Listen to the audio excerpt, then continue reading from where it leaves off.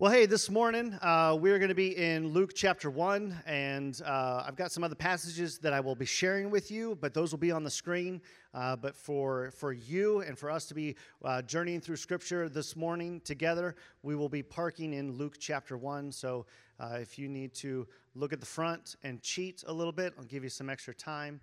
If you're one of those that does like the fan of the pages and then just sticks your other hand in there, when you see Luke, you got time, no rush. We're not doing sword drills this morning. That'll be all right. For those of you who don't know me, I am Pastor Aaron. I work with our student ministry here at Journey Church, and my hot wife is over here on the front. Hey, baby, what's going on? Looking good, girl?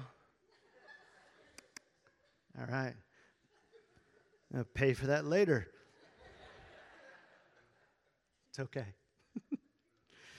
So like I said, we're going to be in Luke chapter 1, and if you were here this past Sunday or if you watched online, Pastor Ken talked a little bit about the priest Zechariah, and so we're gonna dive a little bit further into his story and follow him all the way through the entire segment that we see him in Scripture, and so it's going to be surrounding the priest Zechariah and a little bit of what we see taking place within Scripture there. And so today is kind of the gist of what I'm going to be talking about, or the title, if I would to title this sermon, it would be The Promise of Yesterday.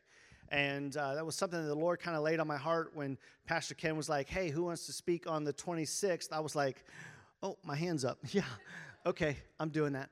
And so kind of as I was praying, I was like, Lord, what would you have me share? What can I say on December 26th as we've come out of a Christmas series and talking about gifts and the moving of the Holy Spirit and God doing things.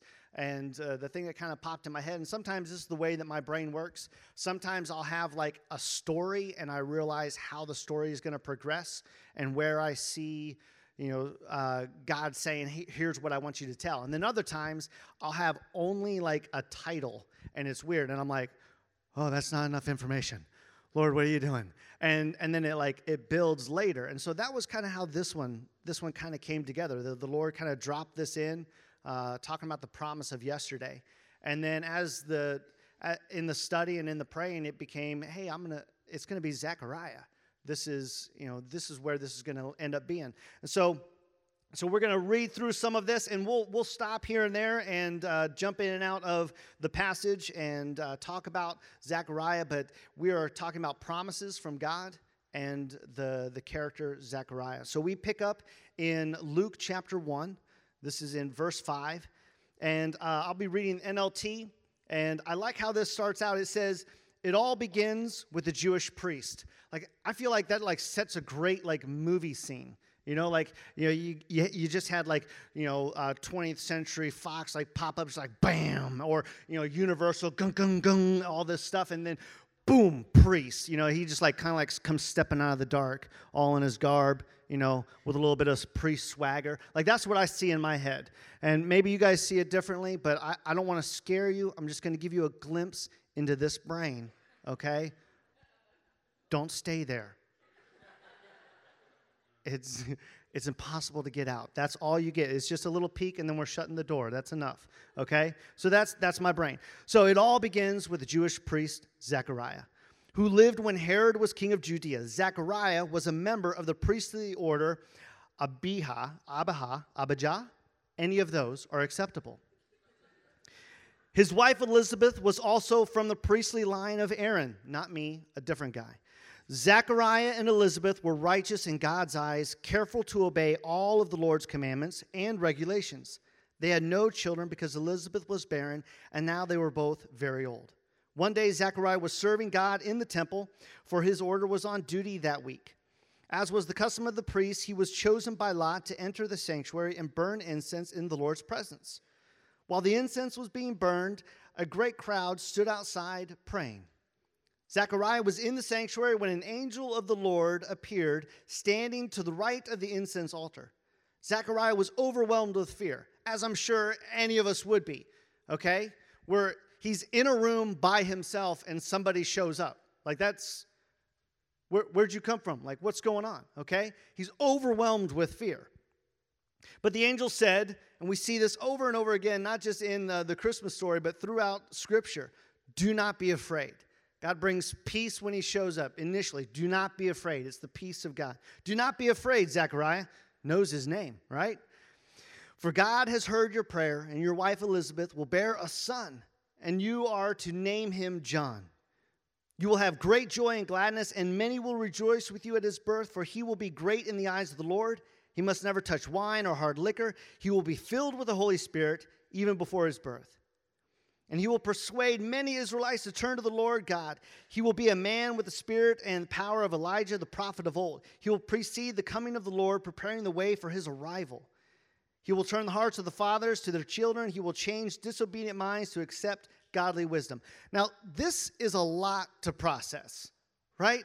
Could you imagine just you're in there, okay, it's my turn. Don't mess up. Don't mess up. Okay, that would be what's going through my head. Don't screw this up, Aaron. There's a crowd of people outside, okay? Don't mess this up. Don't knock over the incense. Don't drop anything. Everybody's going to hear it. It's going to clatter. It's like, oh my goodness, and then possibly also like, I haven't done this in a long time or never done this before. And so and then boom, somebody shows up. Zechariah. What? Like, I would scream like Pastor Megan. I would be terrified. Just a little, ah! Okay? Probably drop whatever I was holding, and then I wasn't supposed to do that. Now, just this overwhelming experience. And then, hey, here's this long list of information. Here's all this stuff. Everything that you have understood and have known is all being changed. Wait, what? What's going on? What, I'm gonna be a dad? What? How is this going to happen? And so Zechariah speaks to the angel, which I find fascinating. Just like, yeah, way to go, Zechariah. Like, I'd probably still be standing there like, I'm dreaming. Something's messing with me. So Zechariah said to the angel, how can I know this will happen? I'm an old man, and my wife is also well along in years. Pastor Ken addressed the wisdom of Zechariah and how he worded that last week. Good man, wise man, even in his fear, still smart. But his question is, he's wanting certainty, okay? So Zechariah sought certainty rather than accepting the promise. Because if you skip forward in Scripture and we're looking at somebody else having an angel experience and sharing with them something that seems to blow their minds, her response is, how can this happen? Yet, it's more in awe and wonder rather than skepticism and wanting certainty, which is what we see with Zechariah. And so Zechariah asks this question, how can I know this will happen? And the angel says, I am Gabriel. I stand in the very presence of God. It was he who sent me to bring you this good news. And now since you didn't believe what I said, you won't be able to speak until the child is born. For my words will certainly come true at the proper time. And everybody's still waiting outside for Zechariah, right? Like all of this is going on. I don't know the length of this conversation, like the duration of time, like was it real quick? I don't know. I would imagine probably not. And was this maybe the only question that Zechariah had? This is the one that I would have been asking too. Like, how are you sure? Are you really sure? Who's messing with me? But yet then there's this, hey, this is what's going to happen. You're going to be silent. You're going to be unable to speak.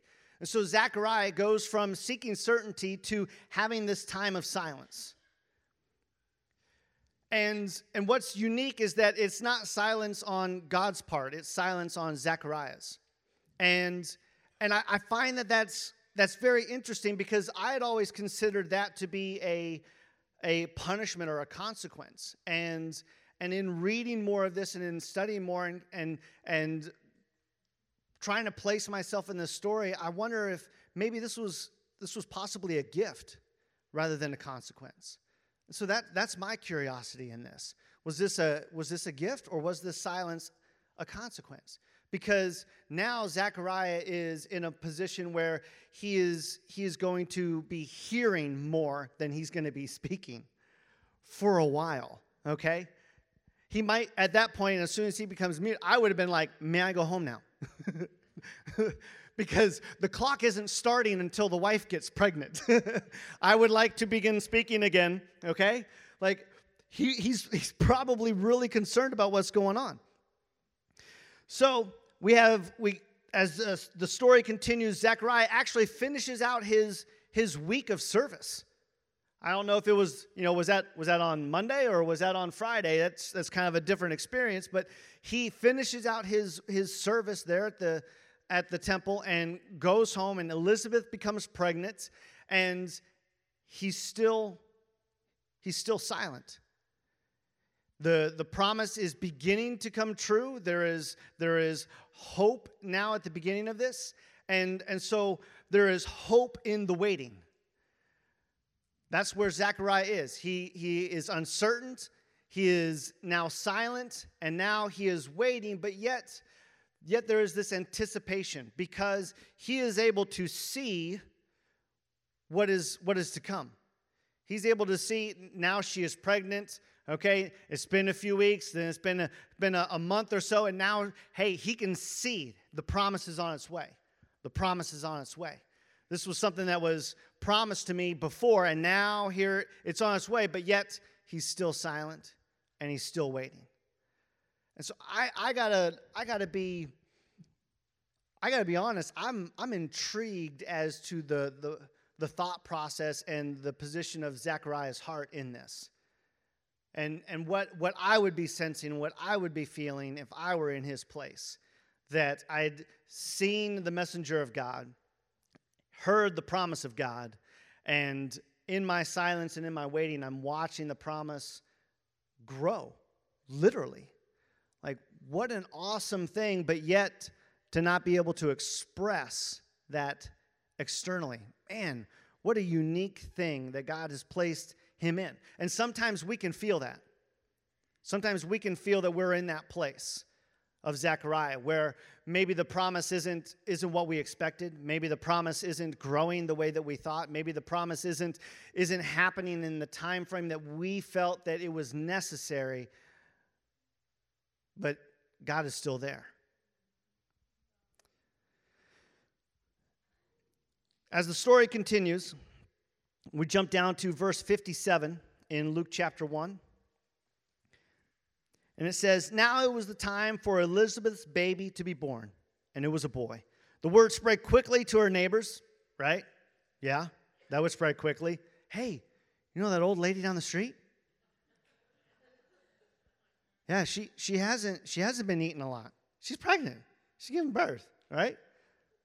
That spread quickly to neighbors and relatives that the Lord had been very kind to her, and everyone rejoiced with her. When the baby was 8 days old, all right, the baby's already been born. The promise has already arrived. Zechariah is still silent. When the baby was 8 days old, all the relatives and friends came for the circumcision ceremony. That's an interesting party. I don't know that you can find Hallmark cards for that. That would be weird. Don't ask the cash register lady for that. That's rude. Don't do that. Don't do that. That would be very funny. They wanted to name him Zechariah after his father, but Elizabeth said, "No, his name is John." "What?" they exclaimed. "There's no one in your family by that name." So they asked the baby's father, communicating with him by making gestures. He motioned for a writing tablet. This is not an iPad or a Kindle Fire. Just so that you guys are clear. They're like, "Oh, tablets, that's interesting." No, not that kind of tablet. Something to write on. And to everyone's surprise, he wrote, "His name is John." Instantly, Zechariah could speak again, and he began praising God. So it was in declaring the promise. He has spent all this time watching, waiting, in silence, moving from uncertainty to hope, and now he declares what God has spoken. He speaks the words that God spoke. He follows in the promises from God. That this is God's word. This is what God's word says. That's what I'm saying. And he declares the promise. And sometimes there's that point where it's that way. Not that it's I don't want to communicate. It is not a magical formula that if we do A and B, it equals C, okay? It is not that. And that is not what is taking place here, and that is not what I am communicating anyway. But there is something that we see modeled in that waiting, but also in that declaring the promise. I know, Zechariah, I know this is from God, and this is what God is saying, and this is the time to say it. Here it is. His name is John. And in my own life, as I look at the story, there are times where there have been things that I know that God has spoken in my life, that there are promises that I know that God had communicated in and through me, that there are some that I honestly, I'm still waiting on. And I'm still in that waiting stage. And at times it feels like the silence trades places. I don't know about you guys, but sometimes it feels like it's me because I have forgotten, or I feel like, Lord, I'm still reaching out to you, but I'm not hearing a response about this thing. Maybe that's just me. But in my personal experience with a promise, I know that God had promised me time in youth ministry. And when we were in North Carolina, there came a time and a situation where I had been at a church, and I was in the youth ministry, but then I was moved to be online campus pastor and men's pastor and small groups. And so that was going to be my new role. And so we had this transition and all of this stuff. And I was like, okay, all right, God, I don't really know what's going on, but I know that I heard this from you. And so now things are different. So whatever you're doing, I'm going to try and step into that. And it was hard. It was hard because I know that I have this promise from God, yet things aren't going the way that I thought. I was like, I'm going to be like an old man doing youth ministry. This is going to be awesome. And my youth think that I've already arrived there. That's hurtful, but that's okay. And so I was just confused in this. And so there was this time of where things felt silent, and I kept waiting, like, God, I'm not sure what's going on. And I absolutely felt the uncertainty that Zechariah did. Like, God, I was pretty certain I heard this. I don't know what's going on. And it was a year and a half of just this uncertainty, this waiting, and not sure what's going on, and not sure where God is going to be, leading me next. And in that it was, Lord, I'm just gonna follow wherever you will lead me. I'm gonna wait, but I'm not gonna wait without action, if that makes sense.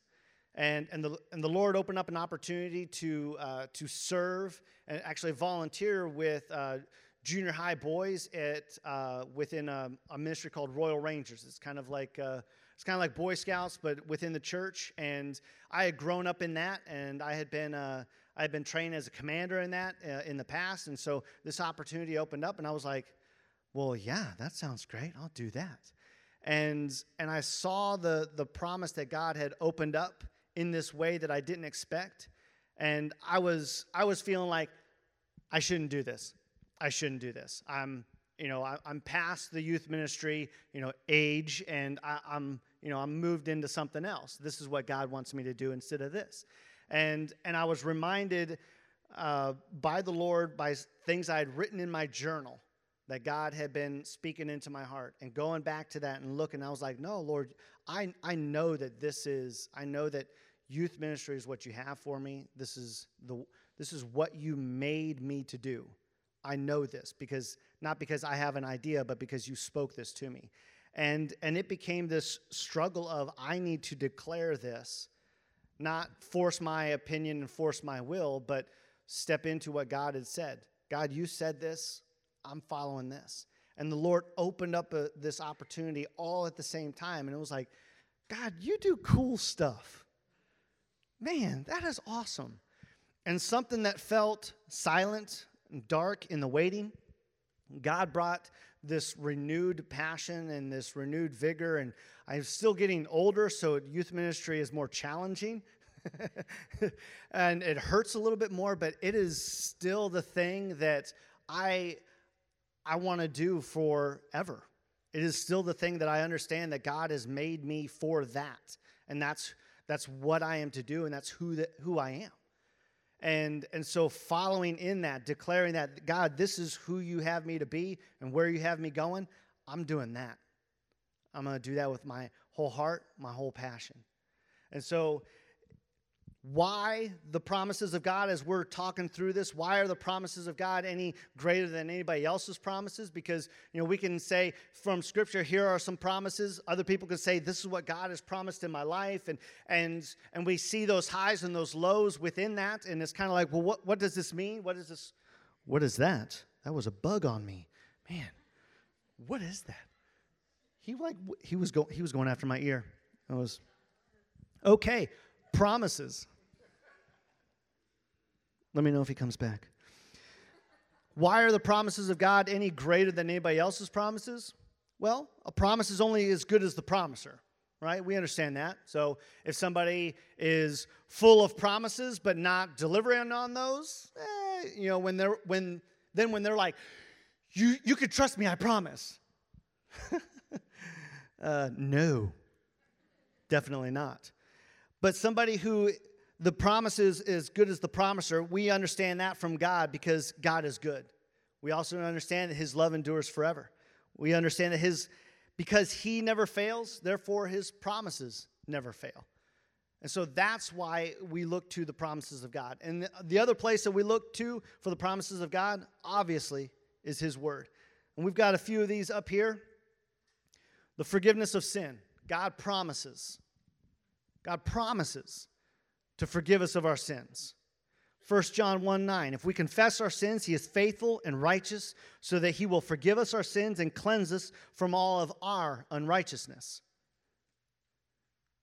He also promises his presence, that he will be with us. Jesus, speaking to his disciples moments before he's ascended to heaven, says, all authority in heaven and on earth has been given to me. Go, therefore, and make disciples of all the nations, baptizing them in the name of the Father and the Son and the Holy Spirit, teaching them to follow all that I have commanded you. And then he closes with this, and behold, I am with you always to the end of the age. He promises his presence. He promises his peace. In Romans 5, verse 1, it says, therefore, having been justified by faith, we have peace with God through our Lord Jesus Christ. It is through Jesus that we have peace. And we also have the promise of his Holy Spirit.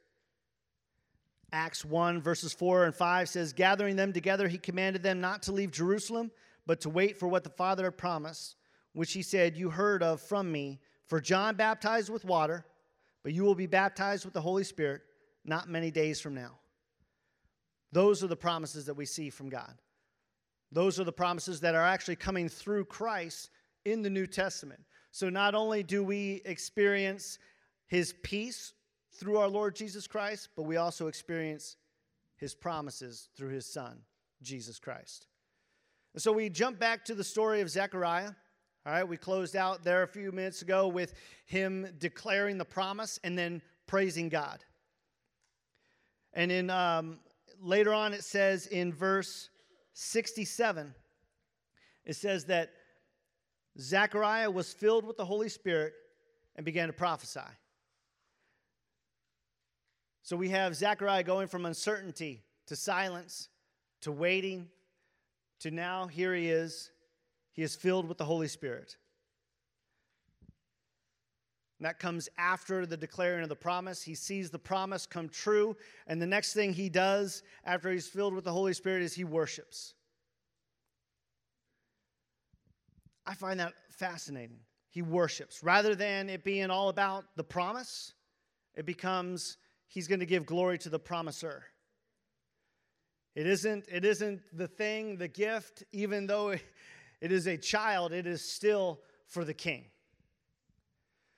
So when we are teaching through and studying through our sermons, one of the questions that we ask within our our team huddle is, so what? When we finish a story or we talk through a lesson, the question is, so what?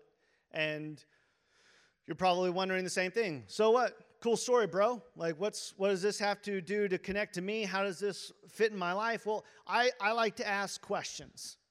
And you can confirm this with my parents.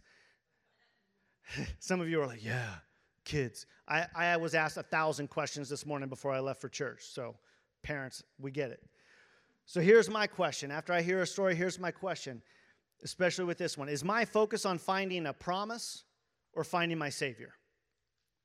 And I think that's an introspective. I think that's a rhetorical. I think that's for you to digest within whatever situation, wherever stage you find yourself in, whether you are Zechariah waiting before the promise has been delivered, whether you are uncertain, whether it feels like you're trading places in who's being silent and who's not. Are we looking for the promise, or are we finding our Savior? And so I just got a text message. So what else do I learn from this story? The thing that I look at and I see within my own life is this story reminds me that there will be times where I will doubt. I will doubt at times. Life is hard. Life is short. And sometimes that pain, that hardship, and that unexpected shortness can cause doubt. But I also know that God will continue to remain faithful. And just like within the story of Zechariah, in the silence, God is still at work beneath the surface. Just as that baby was growing in Elizabeth's womb, God is still at work beneath the surface. And at times, I may not be able to see that. At times, it may cause me to question. But I continue to declare His promise through the silence. And then the last thing that I learned that I want to share with you is worship. Worship. Not based off of my feelings or my attitude, but based on His worthiness. And because all of this is all about Jesus. Jesus is with you in the waiting. Jesus is with you in the silence. Jesus is worthy of your worship. That's what this story teaches me. That's what this story reminds me. Because there are times where I am so distracted by the waiting and the silence that I not only clam up, but I kind of turn inward and hide a little bit. And it's like I just need to make it through today, and so I got to curl up and just worry about myself. That's not what I see here in Scripture. That it is still hope. There is still declaring the promise, and some of that is scary and painful.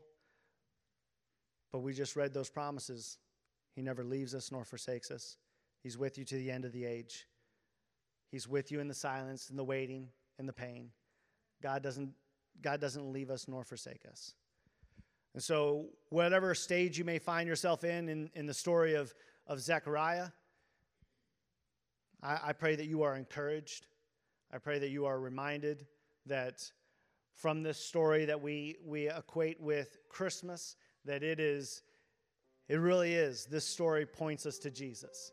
It goes from John the Baptist to Jesus. And that's what this is all about. That's what this building is here for. That's what you have gathered here for. That's why I am here. It's for Jesus. This may shock you, but this is not the thing that I thought that I would be doing when I was growing up. Again, another shocker. I was the shy kid.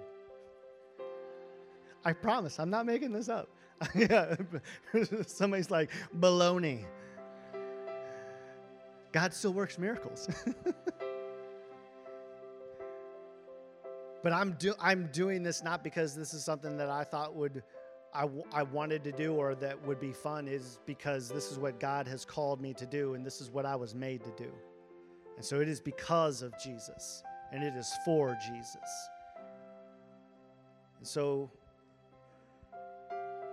worship, whether it's you're in that silent moment, worship whether you're still in that waiting. because regardless of where we're at in our story, he is worthy. He alone is worthy. So if you will, if you'll just bow your heads with me, I just want to ask a question. We're not gonna make you, stand up. We're not gonna point a spotlight on you. We're not gonna do anything to embarrass. But I would love your honest answer in this question. If you have never surrendered your life to Jesus, if you have never asked Jesus to come in to be the Lord and leader of your life, I would love to give you that opportunity. And if you have never done that, if you would simply raise your hand, I would love to pray with you.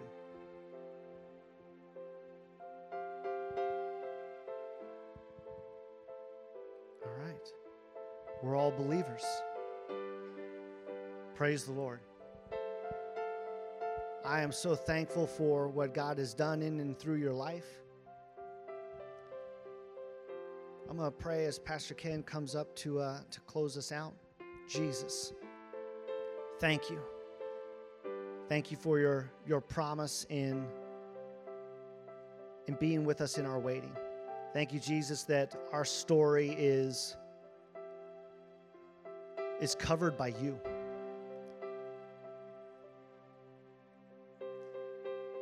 Jesus, thank you for speaking to us through your word, but also for speaking to us in our situations and in our life.